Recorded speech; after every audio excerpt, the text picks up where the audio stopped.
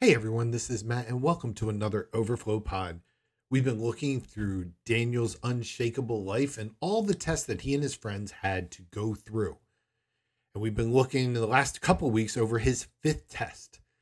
And during this test, the heat is turned on, literally, as Shadrach, Meshach, and Abednego are about to be tossed into the fiery furnace because they wouldn't bow down to King Nebuchadnezzar and worship him. So let's see what the king does, and then let's look at what God does. Daniel chapter 3, verse 20 and 23 is where we pick up. And if you haven't listened to the previous pods, this one won't make as much sense unless you listen to the last two. All right, so verse 20 and 23. And commanded some of the strongest soldiers in his army to tie up Shadrach, Meshach, and Abednego. He's not taking any chances here. And throw them into the blazing furnace. So these men, wearing their robes, trousers, turbans, and other clothes, were bound and thrown into the burning furnace. The king's command was so urgent and the furnace so hot that the flames of the fire killed the soldiers who took up Shadrach, Meshach, and Abednego. Nice, king. You took your some of the strongest soldiers in your army to satisfy your ego, and they died putting these guys in the fire. Crazy. Verse 23. And these three men firmly tied. And I love that the Bible says that they're wearing their robes, trousers, turbans, and other clothes. There's a reason why they mention that. Firmly tied fell into the blazing furnace. Now, the king should have known there was a problem as the three were tossed in, while the people who tossed them in all died, but they didn't. Uh-oh. What happened next is five things. And when you know these five things that God does, you're going to take a deep breath. And when you're going to go through the fire, when the heat's on in your life, when it feels like everything's coming down at you and you're under enormous pressure, when you feel like you're going under, well, we can trust God when we're walking through the furnace because the five things that God's about to do. Number one, God will walk through the fire with you. So you won't be alone. God's presence will be with you over and over and over again. God promises in his word that no matter where you are, no matter what you go through, he will be with you. Next verse 24. Then King Nebuchadnezzar leaped to his feet in amazement and asked his advisors, weren't there three men that we tied up and threw into the fire? They replied, certainly, your majesty. He said, look, I see four men walking around in the fire, unbound and unharmed. And the fourth looks like a son of the gods. This phrase, son of the gods, is just a euphemism. It means like he looked like an angel. He's not human. He's divine.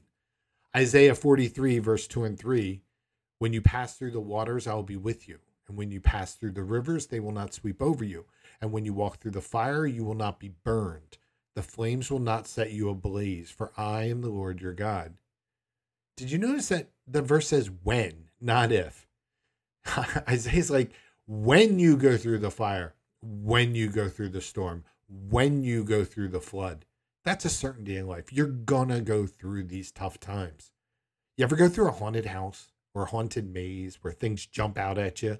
Going through solo is kind of scary, but you always see groups or couples and they cling to each other. Why? Because it's not so scary when you have someone to go through it with you. You know, when we go through the fire, we can trust God to be with us no matter what, because he promised us. Second, we can see what God does. He burns off everything tying them down. Notice this in the fire, they didn't get burned. Their clothes aren't even singed. He said, look, I see four men walking around the fire, unbound and unharmed. They don't even smell of fire. The only thing that got burned off were the man-made ropes that they've been tied up with, not their clothes. So what's got you tied up? What's holding you back? What's limiting you from being all you were meant to be? What are the limitations in your life that God wants to burn off so that you can be unhindered? So when you go through life, walking through life, pain picks you up over here, but it doesn't drop you off there. It drops you off way over there. And you're not the same woman. You're not the same man, because your character has been tested, refined, and grown in the fire. And all of a sudden, you're way farther than you were before you went in the fire. Because before you went in, you were immature. When you came out, you grew several years. Really hot fire can actually cauterize a wound. It's extremely painful, but it stops the bleeding. And sometimes in your life, God has to stop the bleeding in your life with a little fire, with a little heat, or you're just going to bleed out and you're not going to make it. So he cauterizes it and he burns off everything tying you down. And this is what the Bible calls a refining fire. Isaiah 48, verse 10. See, I have refined you, though not as silver. I have tested you in the furnace of affliction. You're not going to go through a fiery furnace literally in your life, like Shadrach, Meshach, and Abednego, but you're going to go through the furnace of affliction, of suffering many, many times. And God refines you in that fire. Remember, don't ever forget this. God cares more about your character growth than your comfort. He cares more about your character than your comfort. Third thing God does, God will give you a new freedom. After you go through the fire, you change what you used to care about. You don't, and you're not afraid. Psalm 66:12, you let captors set foot on our neck. This is actually talking about when the Jews were slaves in Egypt. God allowed it. He allowed them to be slaves, and then he allowed them to set the captor's foot on their neck. Then we went through fire and water, and you led us out to freedom. They came out free on the other side. I remember about 2 years into being a pastor. Man, that was almost 20 years ago. I'm getting old. We had an event where I wore shorts and a t-shirt since we had a picnic right after church. And usually for Sundays, I wear a suit. And apparently this was frowned upon. And I didn't hear about it for about a week. I heard grumbling about it, about my outfit that I wore. Yeah. Before this, every Sunday, I wore the suit, and I guess it freaked people out seeing their pastor in shorts and a t-shirt. Wow. I had people issuing snide remarks and complaints to the leadership about it. I remember it being on the agenda of the leadership. And I was like, you got to be kidding me.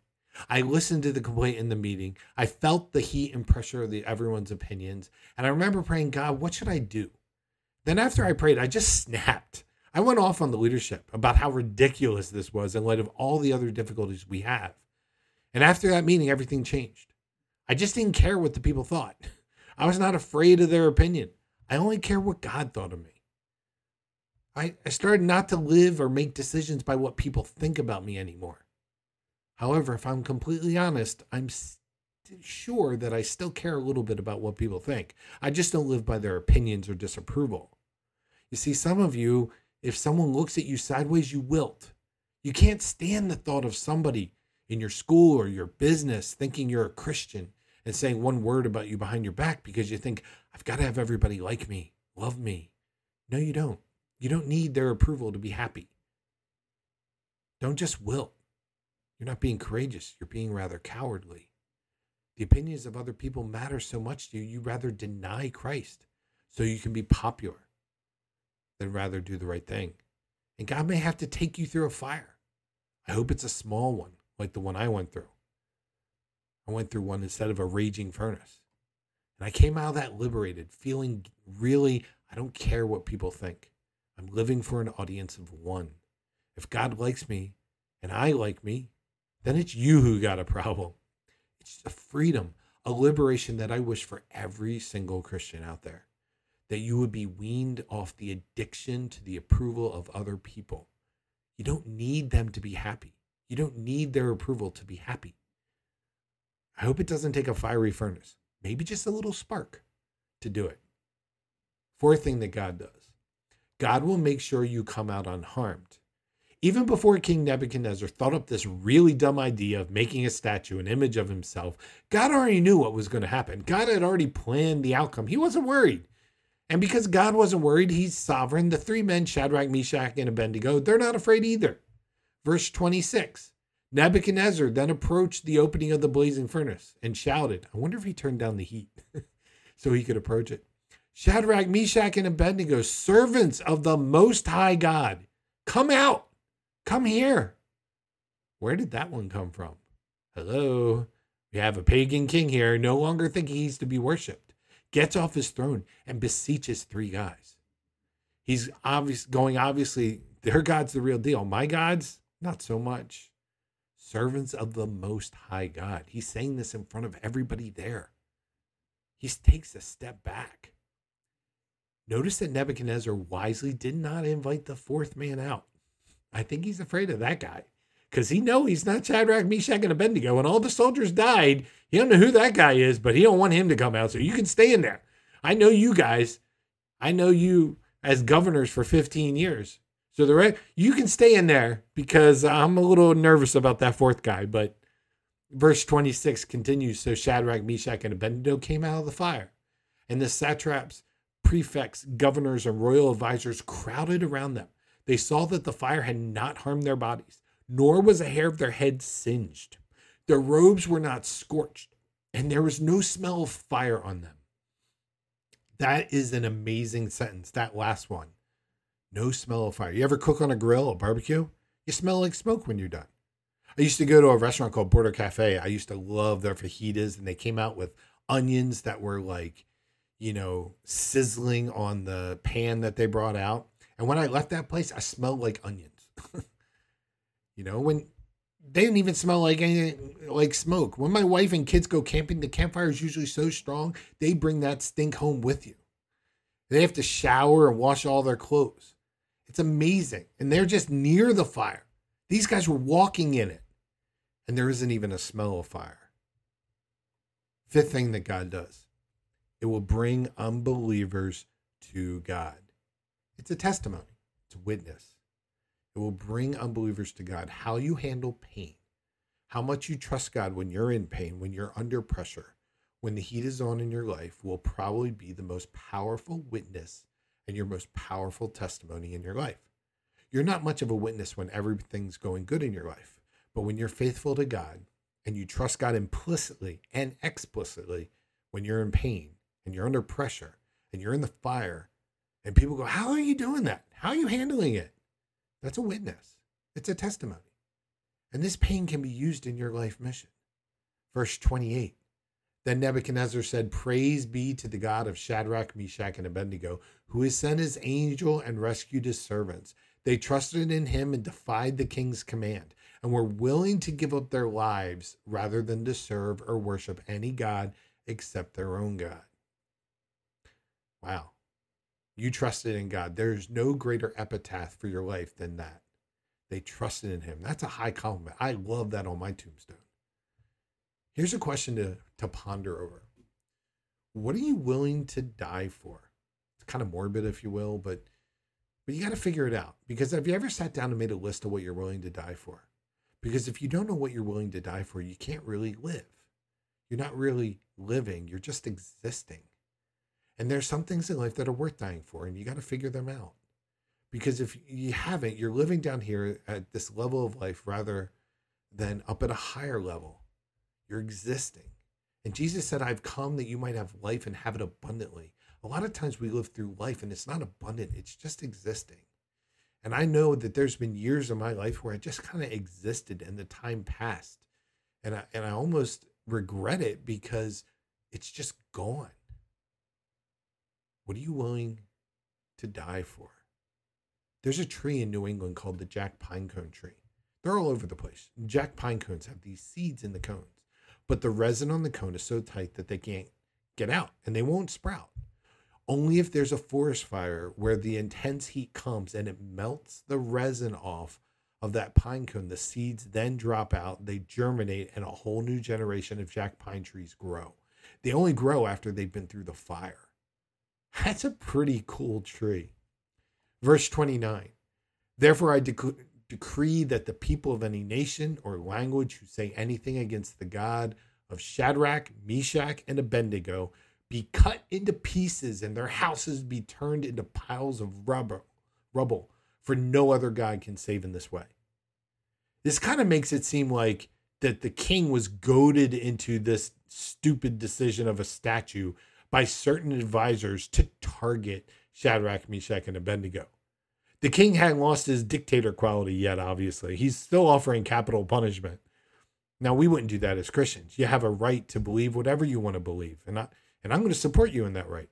But at the bottom line, he's just saying no one's going to diss the true God because he's the real deal. This is the real God. So no one's going to badmouth the God of Shadrach, Meshach, and Abednego. So who are you looking for to be your rescuer? Who are you looking for to be your deliverer?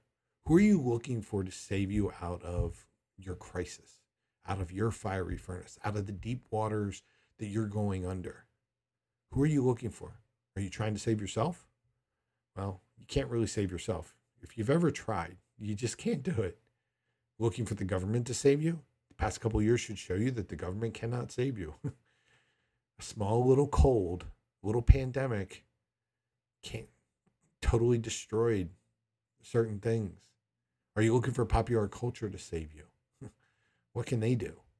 There's no other than God that will save you, and you need a savior, which is why we have Christmas. Remember Christmas in Luke 2, for unto you is born this day a savior who is Christ the Lord. And believe me, if we didn't need a savior, God wouldn't have wasted his time sending one, and Jesus wouldn't have had to die on a cross. There's no other way you're getting to heaven without a savior. If you just call on him and ask him to forgive you, he will.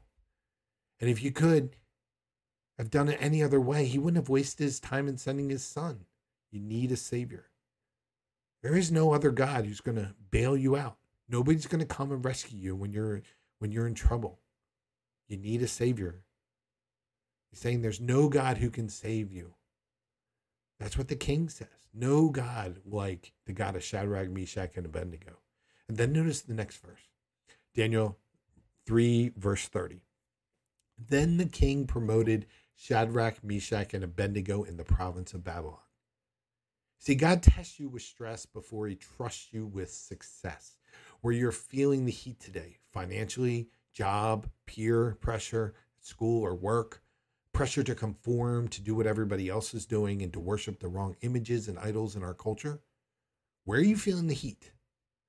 I want to challenge you to pass that test the way these guys did. Trusting in the Lord and his promises. Usually I end up podcasts with, I hope that encourages you or something like that. But in this one, I want to do something a little different. I like to pray for you. And I like you to pray with me. And if you're driving, don't close your eyes. It's okay. You can always pray with your eyes open. You can listen to this pod and listen to me pray and pray with me with your eyes open. You could be walking. You could have earbuds in. It don't matter. It's okay. Listen and pray with me. Dear God, you know the problems I'm facing right now. And you know the fire that I'm going to go through in the days and years ahead that I don't know about yet. And I'm going to be like these men. I'm not going to worry about defending myself when I'm attacked. And I'm going to remind myself that you have the power to save me and deliver me no matter how big the problem seems. But God, not only do I believe you can save me, I believe you will. You promised to. You said that when you go through these problems, you'll be with me and you'll save me. So I want to thank you in advance that you're going to help me through the darkest, deepest days of my life. And Lord, I just want to say to you like these men said to you, even if you don't take me out of the problem, I'm still not going to serve false gods. I know what's worth dying for. And I'm not going to worship the false images of our culture, no matter what anyone else thinks.